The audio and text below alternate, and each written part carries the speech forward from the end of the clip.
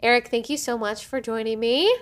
It's a sacrifice, Allie. I know that it is, but I'm glad that I got just a little bit of your time. I know that you're a busy man. No, it is. It's a delight. It's a delight to talk to you. You know that. It's fun for me, and I have to start out with a stupid joke just because I like you that much. That's my love language. Okay, I tell all good. people. That makes me feel really special. So you should feel special. I think a lot of you. Oh, thank you. You're like a daughter to me. You don't realize that. Oh, yeah. Are you serious, or is this part of the joke? No. Well, everything I say has this kind of like joke edge. I know. You have to just kind of wonder. But there's also truth to it also. No, I'm very fond of you and what you've been doing. It's a joy to see you Thank doing you. your stuff. Yeah. You are a really fun person. Like the first time I met you, I think that was what shocked me because people think of you, okay, so you wrote Bonhoeffer, you wrote Martin Luther, you've written a ton of other books. I think of you as an intellectual, which you are, but you don't always think of intellectual people as fun, but you're like really fun. Well, the intellectual part is all an act. Oh, okay. I just like study stuff and then I come out and I pretend like I've known it for years, but I'm really not that bright. Oh, gotcha. But the fun stuff, it is interesting because when I was, I went to a very secular university. You might have heard of it, Yale University. Incredibly secular, PC, insane. And I kind of, I grew up in a working class background. My folks are immigrants from Europe. My dad came from Greece. My mom came from Germany. And I really discovered myself, as college kind of unfolded, I realized that I want to write humor. And so I was the editor of the humor magazine at Yale. Okay. But I was also really interested in being a writer. So I've always had this weird, divergent thing. And I've ultimately made peace with it. I don't try to make sense of it anymore. I just kind of go with it. I figure this is how the Lord made me. So I'm going to do my best to, be a good steward of both weird sides of myself. Yeah. I think that there's a lot of pressure too in this industry, and we're not in the exact same industry because you've written a lot of books and I'm just now writing my first book, but there is a lot of pressure to find your niche and to find the one thing that you are and to fit into a category so people can look at you and say, oh, Eric Metaxas, he's the funny guy or he's the intellectual guy. Right. And then when you throw something else in there, like, oh, well, I'm actually funny and I write some funny stuff too, it can confuse people, and I've certainly experienced the same thing. But you're right. What are you supposed to do? Just suppress one part of you? It's also part of my calling, the calling that God has put on my life. I often say that it's my job I want to confuse people almost intentionally, just enough so they're forced to pay attention. Yeah. In other words, people who think they can put me in a box, I would say, you know what? You can't, because sometimes, on my radio show, the Eric Metaxas show, which is now, we're doing a TV thing kind of like this, but on that show, from one day to the next, one day I might be talking about, Mueller and Hillary Clinton and the president, and you'd think that it's that kind of a show. Yeah. And then the next day, it's like comedy and joking, whatever. And then the next day, it's super faith-oriented and it's about some deep Christian thing, or even the prophetic or healing or miracles or whatever. So I do think a lot of times people get confused, but this is all authentic. This is all me. Yeah. And at some point, I think what's good about it is that if people pay attention long enough, they get the person, they get me, and then they can kind of go anywhere. But it is weird. A lot of times because of the Bonhoeffer book, people kind of, Greg Laurie, who's become a friend, the pastor, when he first came on my radio program, he thought of me as like the author of Bonhoeffer. And he was like freaked out at me joking with him. Because you're very sarcastic, and I think people might not necessarily They don't know that that's a lot, that's scriptural. It is. Yes, it's very totally scriptural. Is. Yeah. Yeah. I think that I was pleasantly surprised, though, because I love people that you can immediately feel comfortable with. And it's rare for someone that is smart. Because a lot of times when you talk to smart people, they can only talk about the things that they are an expert in or that they know really well. And you kind of feel like, well, you're intimidated and you kind of feel like, okay, we can't even have a real conversation. Right. But you've carved that out really well. Actually, in all seriousness, I really feel like a part of this calling on my life is to be a generalist, right? Now, there's my eclectic resume, from VeggieTales to Bonhoeffer to whatever it is it's God's way of calling me to the center so that I can take things that you might think of as intellectual or, highly academic and translate them for everyone. Yeah. Because I'm not an academic or a hyper-intellectual, but I'm able to appreciate those things enough, and it gives me a joy to bring it down to a level of people that they're just average folks, but they're interested in the origin of the universe or this or that. Yeah. And they can't really get it maybe from the guy who wrote the book specifically on that, but I can maybe interview that guy or talk about it. So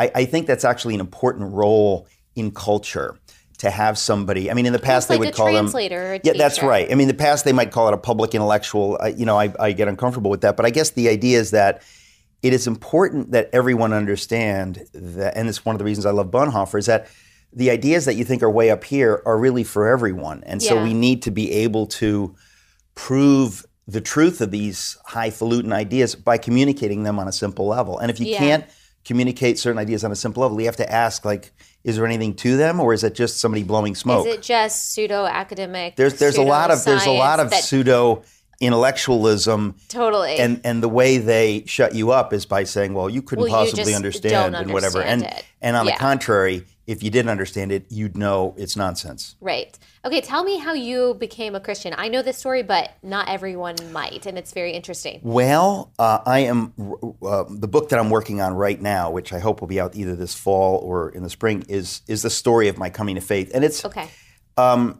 it's sort of long and complicated. The short version is that I was raised in the Greek Orthodox Church. Mm-hmm. So I was raised as a friend of God, very pro-God, but never getting any clarity on, is this really true, or can we know whether it's true? There was no apologetics. It's just kind of a cultural Christian thing, and you kind of go along. And then I go to a very, as I said, aggressively secular, PC, loony university like Yale, and suddenly all of your beliefs are challenged, and you think, did I get it wrong? I grew up in a humble background, and maybe, these smart people, the leaders of the world, now have discovered that you can't know the answer to these questions, and therefore it's not true. So how were your beliefs challenged while you were at Yale? Was it people overtly saying, wow, you're a Christian? That's really stupid. Or was it just through the kind of pseudo-intellectualism that we were just talking about? It was everything, and that's why it's hard to explain that. But I think the bottom line is it's a cultural thing. I mean, if you go to a place like Manhattan, nobody's going to say, like, what are you, a Christian? They're just going to give off the vibe that we all know that that's kind of been disproven, and that the sophisticated people, don't cling to their guns and Bibles and vote for, cavemen like Donald Trump. Like, we all know, like, what's what. Yeah. And then the reality is that if you don't have the confidence of your beliefs, you don't challenge that. Yeah. You just kind of go, oh, yeah, okay, and you go along. And pretty soon you pick up that, well, there must be more to the story. The simple faith that I had, that can't really be it. And so what happened to me is I just drifted sideways into a kind of, classic, typical, tolerant, who's to say about anything or whatever, because I wasn't really an overt Christian. I was sort of, in some ways I was, but it was a very kind of weak faith. And so as soon as it was challenged, I didn't know what to do. So I graduated really confused and convinced, as I think many smart people are, that not only don't we know the answers to these things, but even if there are answers, we can't really know them. No matter, and the smarter you are, the more you know that you can't know, because it's complicated, right? Well, I went through a really tough time. I guess I was 24. I'd been out of college for a little bit over 3 years, floundering, trying to be a writer, lost. And to cut to the chase, the Lord very dramatically used this time of real trial in my life and depression and confusion, whatever, to get to me a little bit. And at the end of that, right around my 25th birthday, I had a dream. And in the dream, I won't tell it because it's too complicated, but in the dream, the Lord very miraculously and clearly blew my mind with his reality, his love, it was just in a dream. So it's like I went to sleep wishing I could know that were true, but pretty sure you can't. And I woke up like, game over, done, I'm in, the Bible's true, Jesus is Lord, where do I sign up? It was genuinely miraculous. I've written about it in my Miracles book, of which I just gave you a copy. It's in that book. And then even easier, my website is just my name, ericmetaxas.com. There's a video an I Am Second video where I tell the story. But it was a truly miraculous conversion. And then I had to play intellectual. It was just like an assurance that you woke up with, and you were like, no doubt, this is real. I mean, look, let's be blunt. If God speaks to you, and you know God spoke to you, you can chit-chat about the details for the rest of your life, but because the one who made every atom in your body and every atom in the universe has communicated to you. So there was no doubt. Whether I could communicate that to people is another story. Yeah. But in my mind, it was like, there is absolutely no doubt. The details may be in doubt. I have questions and things, but of course you have questions. But so I spent the next number of years kind of reading books and sort of playing intellectual catch up to find out, it's kind of like if I saw Bigfoot, right? Yeah. And I knew that I saw Bigfoot. I smelled the disgusting thing, and he's 8 feet tall, and then he disappears. And now I have to, I can't run after him. So now I have to sort of say, well, I don't have any doubt what just happened. Now I've got to read books and kind of find out what can I know about what happened. Yeah. But nobody's going to convince me I didn't see it, because it was right there and I smelled it, and this dream was like that. It was so real that there was zero question. I mean, this happened 30 years ago. There's zero question of the reality of it. And if you watch the video at ericmetaxas.com, or if you read the book, you will get the details to see why it blew my mind. Because in the dream, God spoke to me in a way that really would have made no sense to anyone else. It's like he wove a few parts of my life together in this spectacular fairy tale dream that just, I knew instantly that my deepest longing is being given to me on a silver platter. It was amazing. It was amazing. So what did that intellectual journey look like? So after you see the proverbial Bigfoot and you're studying and you're trying to figure all of this out, what did that look like? Well, it really was, first of all, there was an incredible joy to know that I could know. Because I was convinced you couldn't know. Even if it were true, you couldn't really know. Yeah. And I think a lot of people almost fetishize the idea of doubt. Like, it's cool to have doubt. And I think, you know what? That's a lot of garbage. It's like telling your 5-year-old, it's cool to not be sure you can swim. And maybe you'll drown. Like, no, that's not cool. Like, something is true, and something. So it doesn't mean that you can't learn more every day. It doesn't mean that you won't have questions. Yeah. But the idea that you can't know that Jesus is God and all that stuff, I say categorically, that's nonsense. You can know, just like I can know, the molecular weight of beryllium or gold. I mean, these are not, like, who's to say? There are certain things that I think fair-minded people would say the evidence is pretty overwhelming. Now, most people don't even know that, and I didn't know that. When I wrote my book on miracles, for example, I talk about the resurrection, right? I was myself astounded that this thing that I believed, has so much evidence that I would call secular evidence, historical evidence, so that even if it doesn't make sense to you and you say, it doesn't make any sense, I don't believe that somebody could, I would say, okay, but look at the evidence and tell me, what do you think? And I think at the end of the day, a fair-minded person would look at it and go like, you know what? It doesn't seem possible that this could have happened, but the evidence is really freaking me out. Right. Okay, I didn't know that there could be evidence, but on something like that, it happened, effectively in modern times. I mean, we have an infinity of documents and things from 2,000 years ago. It didn't happen 20,000 years ago. It didn't happen, in prehistory. It happened in the middle of history. So there's all this information. So I really, when this faith thing happened, like boom, overnight, I guess to know that I could know was so freeing and so wonderful. It was like, it was a giddy thing for me at first.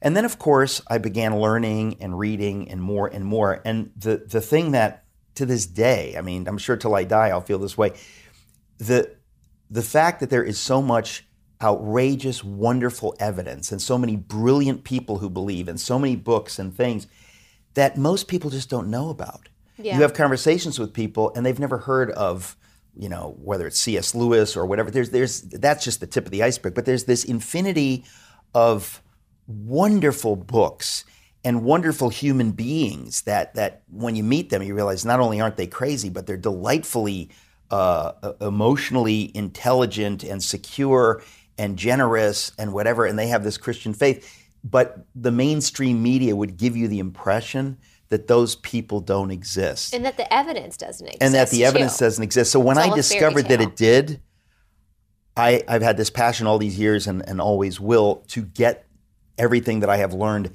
out to a more general public. It's why I write the books that I write, just because I think that if most people knew this, it would change their lives. And I'm convinced they're not going to see it on the networks. They probably won't even see it on Fox. It's just, people don't have time. They want to cover the news. They want to cover politics. They want to and all this other stuff is fundamentally more important to help you understand the newsy stuff. So Right. If there was one book that you would tell people to go to of yours or not of yours, Yeah. Someone who's maybe starting the journey that you were on when you were about 25, trying to figure it out and Yeah. trying to understand, okay, is there really evidence? Is there Yeah. reason behind all of this stuff?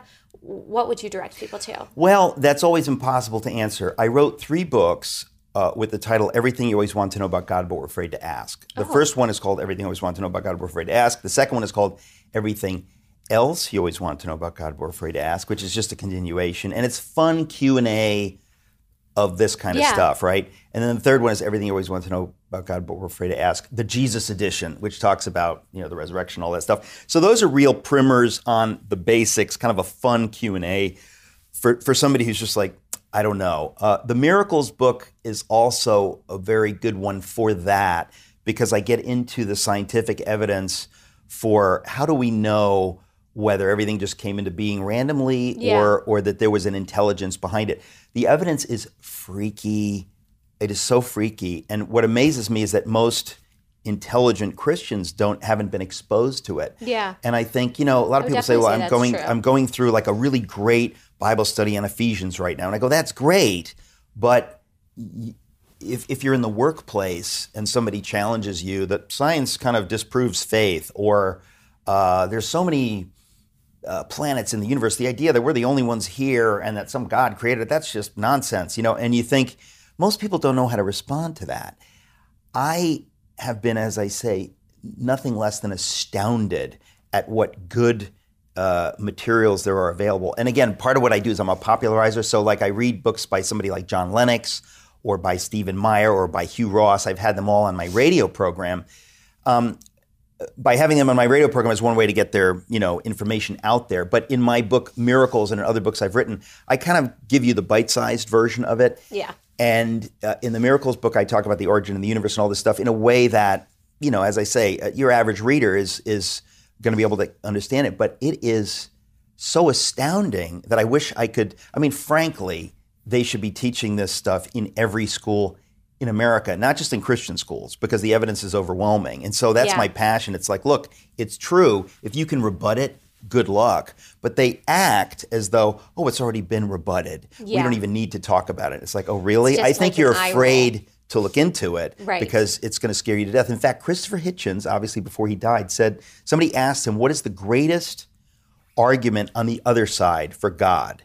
And he rather honestly said, there's no question about it. It's the fine-tuned universe, blah, blah, blah. And he said that that's the one that gives all of us on our side pause, that we don't really have an answer for it. But they rarely communicate that pause, or even the possibility that it could be out there. Not only that, but when I wrote my Miracles book, I wrote an op-ed on what we're talking about. They titled it, Science Increasingly Makes the Case for God. And it went into the Wall Street Journal. It went insanely viral, like nothing that I ever dreamt, like 650,000 Facebook shares, like the kind of thing that is just nuts, right? Why am I saying this? I'm saying this because the amount of people who wrote, the number of people who wrote against what I wrote, and in their first couple of sentences were like, all this stuff has been disproved years ago, and it's like, we've already answered this. And I thought, wait a second. Christopher Hitchens just said, no, you didn't. Yeah. Christopher Hitchens said, this is the one that gives you pause. So if you want to make some kind of, argument of sophistry and twist it around, whatever, have at it. But if you're honest, you can't dismiss this. This is the one thing that to most scientistic materialists is horrifying, because they don't have an answer. So you know what they come up with? The big one is they come up with the multiverse theory. They say like, we have no evidence for it, but we're pretty sure there's an infinity of universes, and this is just the one where everything kind of worked out perfectly. Oh, and by the way, we happen to be in that one. Yeah. That requires infinitely more faith than the wildest Christian claim you've ever heard. Yeah.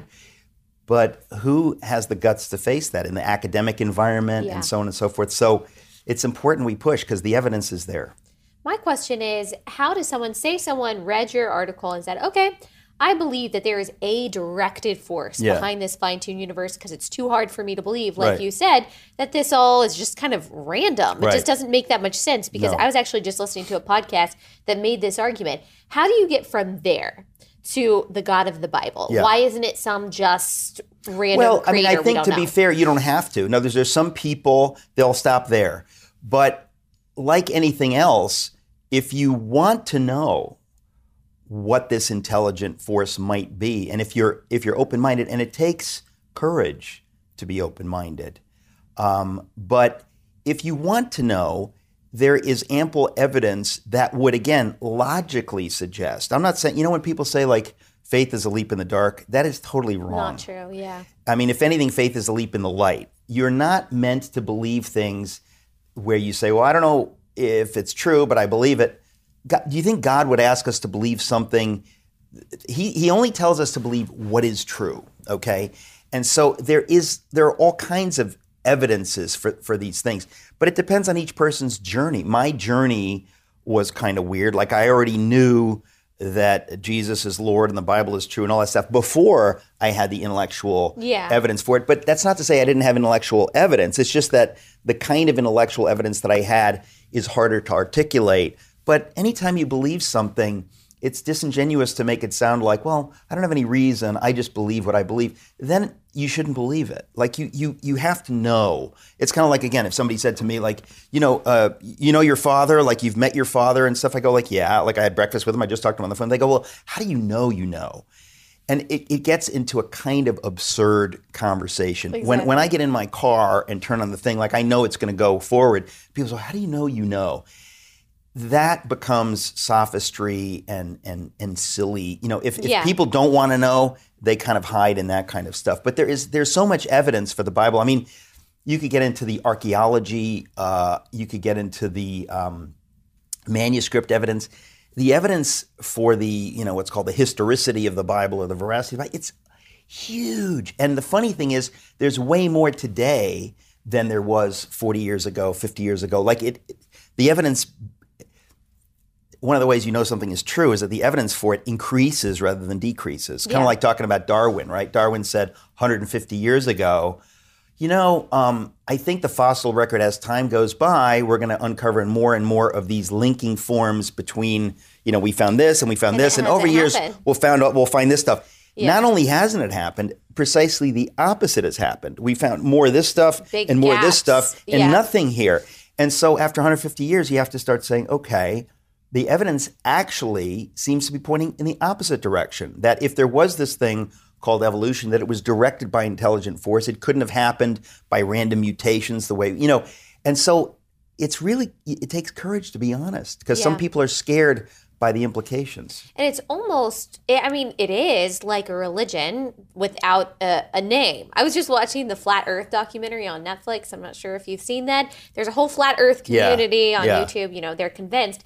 And they show them doing these experiments to prove that the Earth is flat. In the experiments, they realize, oh, dang, the Earth is actually rotating. This ruins everything. But that reminds me of what you were just saying. All this evidence comes out, but they've already got their conclusion. And they're not going to let go of it because just like Flat Earth is this religion, this community, this cult, and it's who they are now, it's the same thing with Darwinism or the neo-atheists, whatever they're called now. Yes.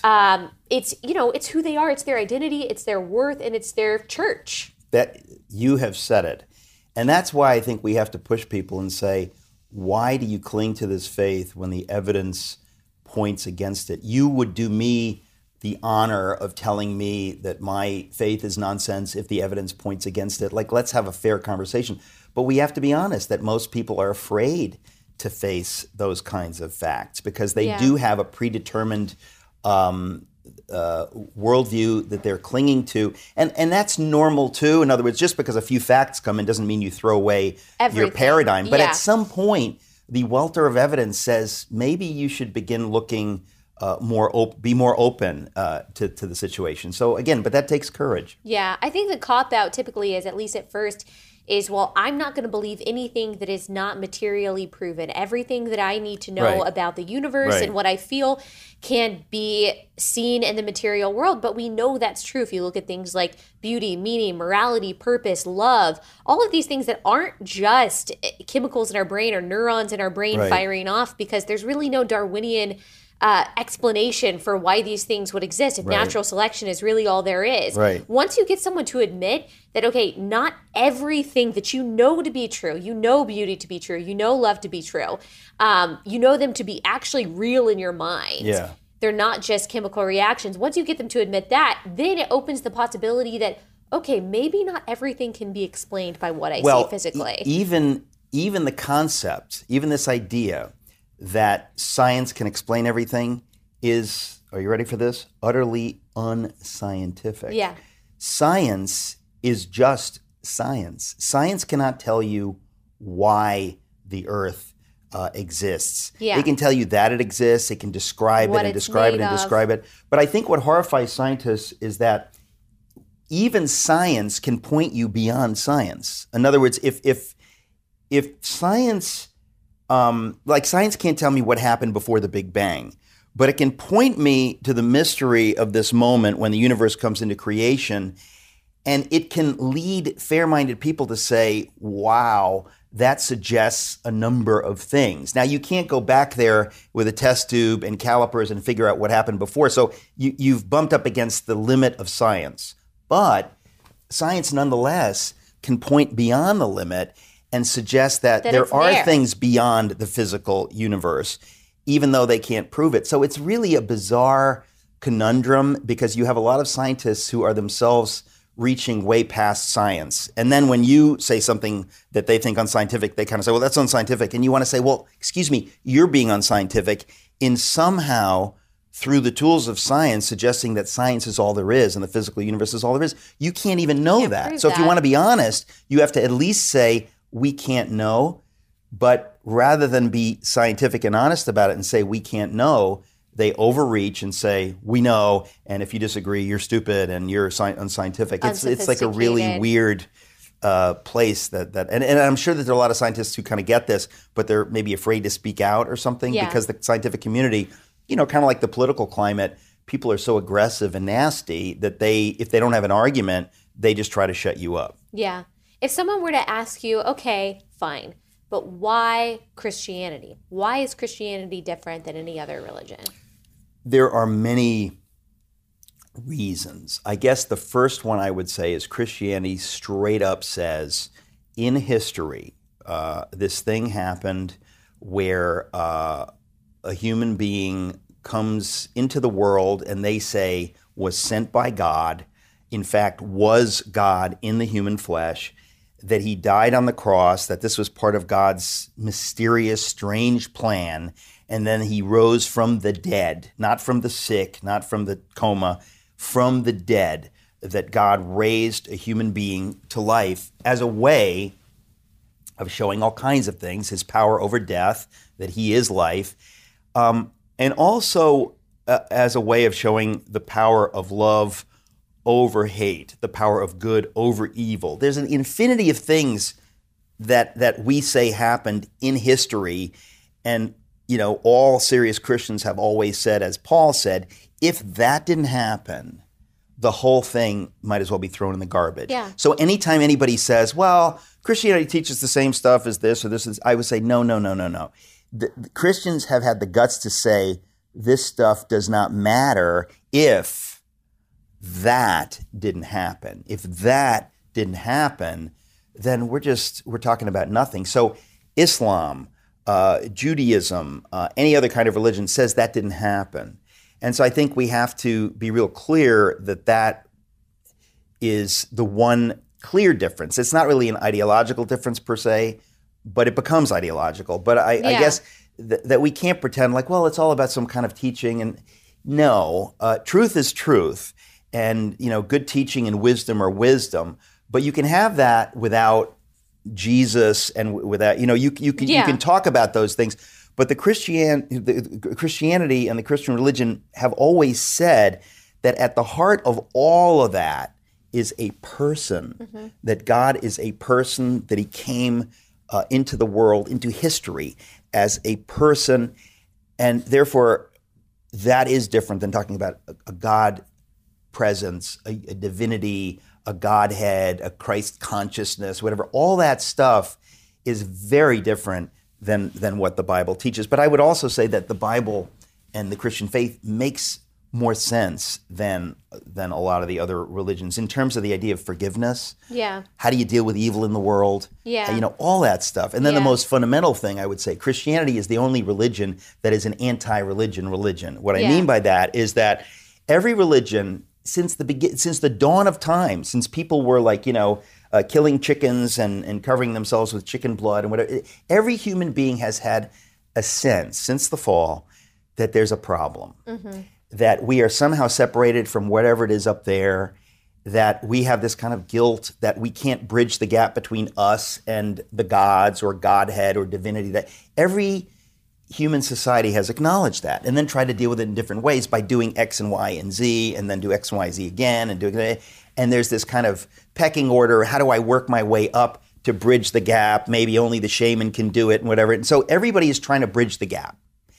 And even Judaism is effectively trying to deal with that. And there are these religious rituals and so on and so forth. And then Jesus comes into the world and says, okay, now do you realize you can't do it? Now do you realize that no human being through human effort can bridge the infinite gap, which you know is there. Mm-hmm.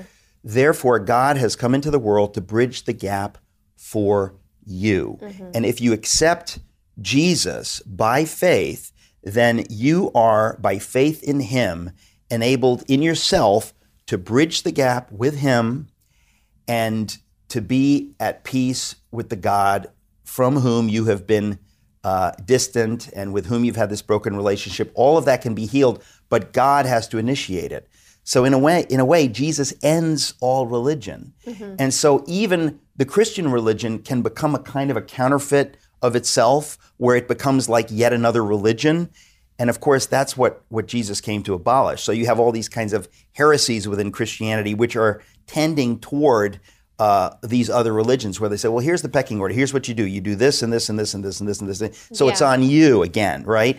And Martin Luther, of course, kind of rediscovers this 15 centuries after Jesus and says, hey, we have slid, the Christian faith and the church has slid into doing the Rituals. very thing that we ought to know Jesus came to abolish. And we need to get back to that and understand it's only by faith in him, and it's only he who can bridge the gap. And so that, that's, you talk about fundamental difference between the Christian faith and every other religion. It's like pretty big. Okay, so you mentioned Martin Luther and him saying, okay, we've gotten into this legalistic thing where we're saying you got to do these things in order to get closer to God or to be holy, whatever. And he said, that's not the gospel. Tell me what he did for those who don't know.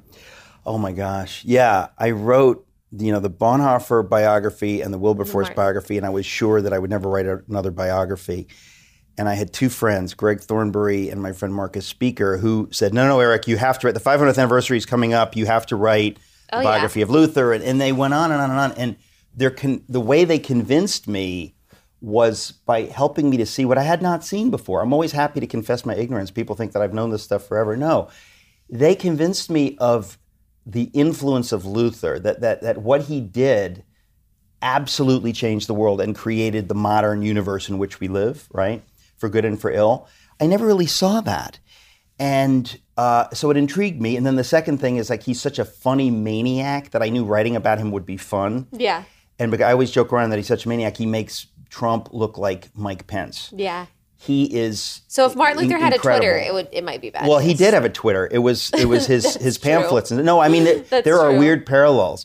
But before we get into that, or, we don't have to, but it would be fun to. But that's what convinced me to write about him, is that I thought, oh my goodness, I've missed the import. Yeah. And you cannot underscore it. I say without doubt, he's the most influential person in 2,000 years apart from Jesus. There's no doubt about it. He did not set out to be influential, but he ends up being influential. Why? Because just what you were saying, he basically frees the gospel to do its thing in history. You have, you kind of wonder, why does God do things the way he does? Why would he allow us to fall and then to have these, centuries, millennia of whatever it is before the Messiah comes into the world? And then you think, well, okay, and why does the Messiah have to come into the world at this point in history? And then why isn't it all over then? Why do we have to have 15 centuries of whatever, before Luther comes in and says, oh, by the way, we've been getting all this wrong. And effectively, he frees the gospel. Now, the gospel is freedom. So it's like he frees freedom to fly out into history and to touch everything it had not yet touched. And the number one thing is this idea that if I'm to have a personal relationship with God, I have a personal responsibility. I can't point to the priest or the governor or the prince or the king or anything. God says, no, that's over. Now you have a direct relationship with me and you talk to me. It doesn't mean you don't look to other people for wisdom and that you don't know everything, but fundamentally, there's this relationship. Now that ought to have existed from the beginning, but somehow it got obscured in 15 centuries of history. And as we know, because human beings are sinners, and so we drifted so far away that we created what God had come to abolish, which is this kind of system of how you get to God that wasn't even very different from, you know, the Jewish system. It's just the same kind of thing, except now with this patina of Christianity over it. And so Luther, in a sense, sees this and not intentionally sparks a revolution that we call the Reformation. I mean, it's almost like you pull a thread. Nobody else was willing to pull the thread. He says, well, I think I have to, and let's see what happens, and I'm going to trust God. And he pulls the thread, and the whole sweater unravels, and, you know, you have a naked guy without a sweater, and you got a lot of trouble, and the whole world turns upside down. Yeah. And basically, has the Reformation ever been described as a naked guy without a sweater? Probably not. You're probably the first. But it is kind of funny because he didn't intend to do that, but he was willing to do what he thought God called him to do. And so what Luther did at the heart of it is said, I'm going to trust God rather than man, and I'm going to trust that God, being a God of love and mercy, that even if I screwed this up, he wants me to in my heart to trust him first, and not to be afraid of what man can do to me, burn me at the stake, but to be too afraid of what he will do to me if I completely blow him off and worry about what these men can do to me. I'm going to worry about what God is going to do, and even if it's not a fear thing of hell, but it's the idea that I have this joy of serving God, and I believe he's going to see my heart. And if I got it wrong, or if they're going to put me to death, I know why I'm doing what I'm doing. And by the way, he had studied Scripture so much that he didn't think like, hey, who's to say? It was pretty clear to him that they had missed this. But so there's a number of things that happen. One of them is that for the first time, he sees daylight between truth and power. Now imagine this, right? The church, the Western church, the Western church had over the centuries amassed complete power so that if you wanted to know what is true, you had to go to them. So Luther, by reading the Bible, and by the way, nobody was really reading the Bible except Luther for reasons I go into in the book, he discovers that, okay, I see some daylight, I see a crack, I see light coming through this crack.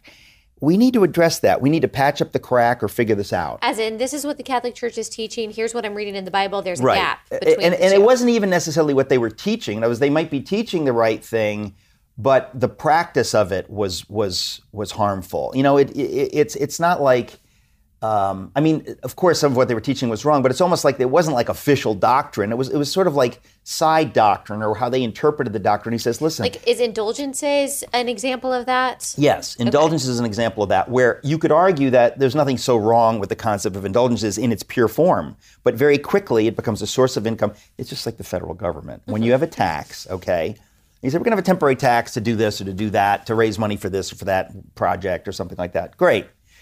But we know what happens.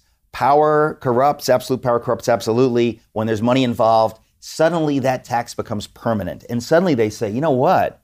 If we could raise this much money with that tax, why wouldn't we double that tax? And why wouldn't we make everybody pay that tax, not just these people? But it becomes a revenue stream. Human sin nature takes over. So this thing called indulgences, which you could argue is a very simple way of saying to somebody, look, okay, you've sinned.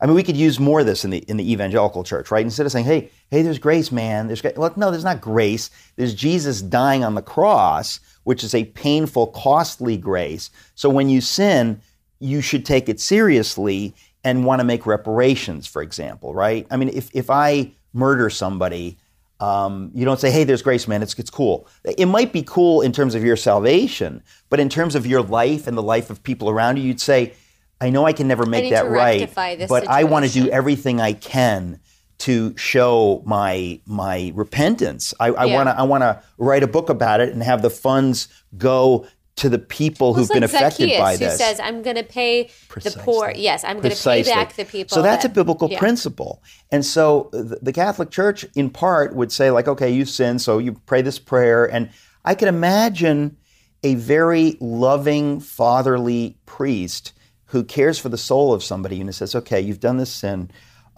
Pray these prayers. And why don't you pay something to the church, to show that you're serious, and it'll go to God's work. It can all be on the up and up for that person's soul. But pretty quickly it became corrupt. And so suddenly it was like, hey, that money you're going to pay to the church, let's triple it, and let's start preaching indulgent sermons to get money to pay for St. Peter's in Rome. And by the way, St. Peter's in Rome is a great thing, so it's all good, right? Yeah. Well, it became really bad and really wicked. And Luther saw a number of these things. It ironically didn't really start with indulgences. I mean, the whole thing was kicked off with indulgences, but he saw a number of little issues, and he said, let's do the right thing and try to fix it. Yeah. And what happened when he went to fix it, when he sees this daylight between what is true and what the power says is true, and he says, we want to fix this, their response was, shut up. Yeah. And if you don't shut up, we're going to kill you. How's that, Luther? Shut up. And he said, whoa, if you're telling me to shut up, I'm starting to now wonder, do you care about truth or do you just care about power? Mm-hmm. And that's when he got more and more radicalized, so to speak. He kept thinking, who am I dealing with? I love the church, but these forces in the church seem to be forces of Antichrist. So I've got to speak louder and be less conciliatory. I've got to wake people up. So it becomes a kind of a war. But at the heart of it is this idea, which we now take for granted, the difference between truth and power. We now know that one person could have the truth and that power could try to crush it. We know there's this thing as illegitimate power, okay? If I'm in North Korea and I say, hey, this is true, and they say, no, you don't get to say what's true. Only we get to say what's true. Mm-hmm. Well, in the West and in the Christian world, that was not rectified until the Reformation. Mm-hmm. The Reformation said even a common man might see the truth of God, and the powers that be in the church might get it wrong. So they didn't wipe away hierarchy, but they said, we've got to rethink this here because truth is not malleable. Human beings can get it wrong. The church at the time was trying to say to Luther, no, the Pope can never get it wrong, and the church can never get it wrong. Now, to some extent, that might be true. In other words, today, the Catholic Church would say that if the Pope is speaking ex cathedra, which he almost never, ever does, that it's the Holy Spirit. Kind of like a church council, where we say that what happened in Nicaea or whatever, that was the Holy Spirit. It wasn't just a bunch of people voting. But Luther was seeing that they're starting to blur the lines. They're getting confused. Truth cannot change. And the Word of God is the one way we know, like, what is true.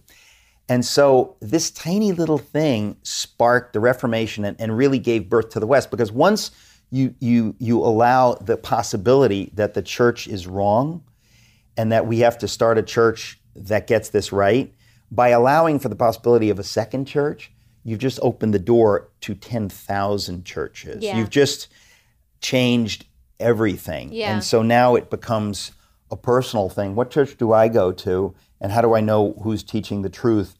That's called freedom. And it's a terrifying thing, but it's at the very heart of the gospel of Jesus. Yeah. And so Luther brings that into the world, and the ramifications in history go way beyond what I've just said, which you know because you read the book and you know about this. Yeah. It goes everywhere, including to the issue of self-government and American-style liberty. We could not have American-style self-government and liberty. The United States could not exist if Luther had not pulled the thread. Yes.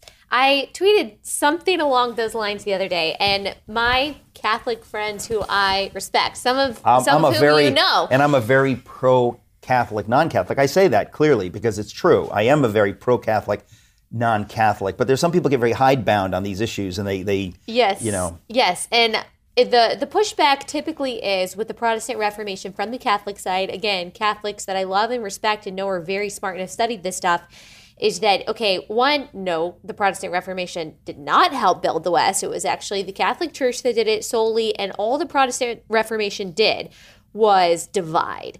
And now, look, you have all of these different denominations, they say, and how can you say that's a good thing? My response would be kind of what you said. That's always the risk that you have in freedom. And by the way, we're not saying it's a good thing. We're simply saying that it is what it is. In other words, what people who were the enemies of Luther predicted would happen did happen. And so it is this calculation. You say, okay, we're going to give the possibility for people to believe whatever they want, and some of them will believe the wrong thing. And well, it's really just what you said. It's called freedom. So then the question becomes, as William F. Buckley used to say, the question becomes how we draw the line, because at some point we know that it is impossible to coerce someone toward the truth, that somehow we have to choose truth and God freely. So as a parent, you'll be a parent very soon. Actually, you already are. When you're a parent, you have to think, what can I force my daughter to believe or do, and what am I going to have to trust God with? That is the challenge, because if you could force your child to believe everything that's true and to be perfect, on some level you would, but then you realize, I can't. I only have a certain freedom. And you could say the same thing about the church and about governments. They can only do so much. And the genius of the founders of the United States of America was that they understood this. They said that in order for freedom to flourish, in order for faith to flourish and virtue to flourish, we have to make it absolutely free and uncoerced. If we establish a religion and we tell everyone they have to go to this church or that church, or not to go to church, or to go to a mosque, or whatever it is, if we do that and we use our power to force people to do that, to the extent that we use our power to do that, we really squelch the authenticity of those expressions of faith. It has to be free. And we know that when we don't coerce it, some people will blow it off altogether. But that's freedom. And that's something that we have to trust. It's almost like trusting the free market. The free market doesn't guarantee us that everything is going to get better and better, but it says that this is our only shot at that. Yeah. And so if you have a virtuous population, a virtuous market, a virtuous citizenry, that we want good things, the market will give us good things. Yeah. If you have a perverse population, they will want better and better pornography and drugs and whatever, and the market will deliver that. So at the heart of everything we're talking about is this idea that we have to have virtue for democracy to work, for freedom and self-government to work. We have to have virtue for the market, the free market to work. All these things cannot be coerced. And this is, to me, the ineffable genius of what we call liberty. And it comes right out of the gospel, that God says, there are no guarantees. You are free to walk away from me. You're free to walk toward me. But no one can coerce you toward walking toward me. We all know stories of people who were raised in a very strict, let's say, fundamentalist kind of Christian environment who rebelled against it. There is a real line. And I think in history, the founders, they tried to get this right. They tried to say, we can encourage faith, we can encourage virtue, but at the end of the day, it's a cultural thing. It is not a government thing. It's not a state thing that we can force.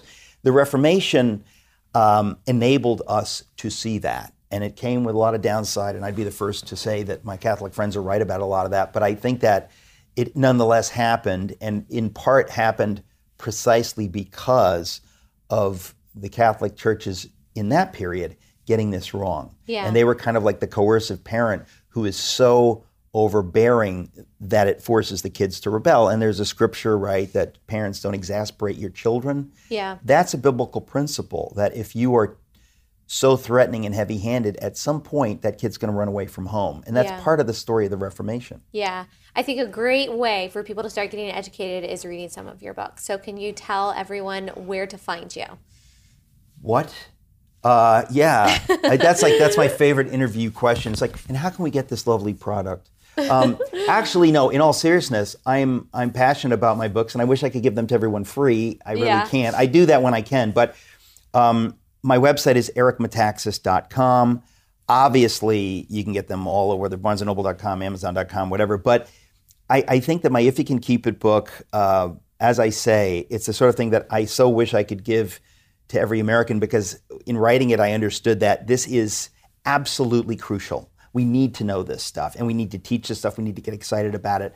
You can get that anywhere. But I mean, I feel similarly about most of my books, honestly, because I feel an urgency about these things. The time is short, and we need to, well, let's put it this way. We should be happy that there are these wonderful answers. We don't have to say, what's happening, what's going on. I really believe God is always on the throne. Even if things go to hell, God is still on the throne, and he still commands me to rejoice in him, to be anxious for nothing, whatever. Like, we need to know that, first of all. And then, you know, speaking as a Christian, I say that if we don't fight for what we know is just and true and beautiful, there are people whose lives are depending on it. There are poor people right now who are going to grow up in the culture that we allow to exist. And I think if you care about them, you have to take this stuff seriously. And that if the church can't be the church and get excited and involved in this stuff, it really is on us. So keeping the republic is on us. And it will not be kept unless we keep it. And so I just want to say to, you know, everybody, that's my life. That's what I care about. And so I just hope that I can inspire people along those lines. Yeah. Gosh, there's so much more I want to talk about. I think it's especially important for Christians because, unfortunately, we see a large section of even previously conservative evangelicalism moving towards the left. And we could spend a whole episode on that. So maybe we'll do that next time. You know what? I would really love to do that. It's so much fun to talk to you. Thanks. And these are so important things. But I would love to do that if we can do that, Allie. That would be fun. It's important. Yes. Well, thank you so much, Eric. And everyone, go check out ericmetaxas.com. And they can follow you on Twitter if they want to. I'm on Twitter. I'm on Facebook. I'm on Instagram. You're everywhere. And most importantly, I have a daily radio show where I have on the most amazing guests ever. If you sign up for my weekly email at ericmetaxas.com, we'll weekly send you like details of every episode so you can just click and listen to it. And a lot of it's on video right now. I have interviewed amazing people from way on the left to way on the right. I just did a huge thing with Milo Yiannopoulos. I know. I don't like that, but crazy. No, I know, but I'm saying like I run the gamut. I interview people with whom I disagree. Yeah. And, well, you'll see. It's yes. I mean, you're never going to be bored watching or listening to your show. That's for sure. And I think that's good, especially for us millennials. Well, thank you so much for listening, and we will see you here on Monday.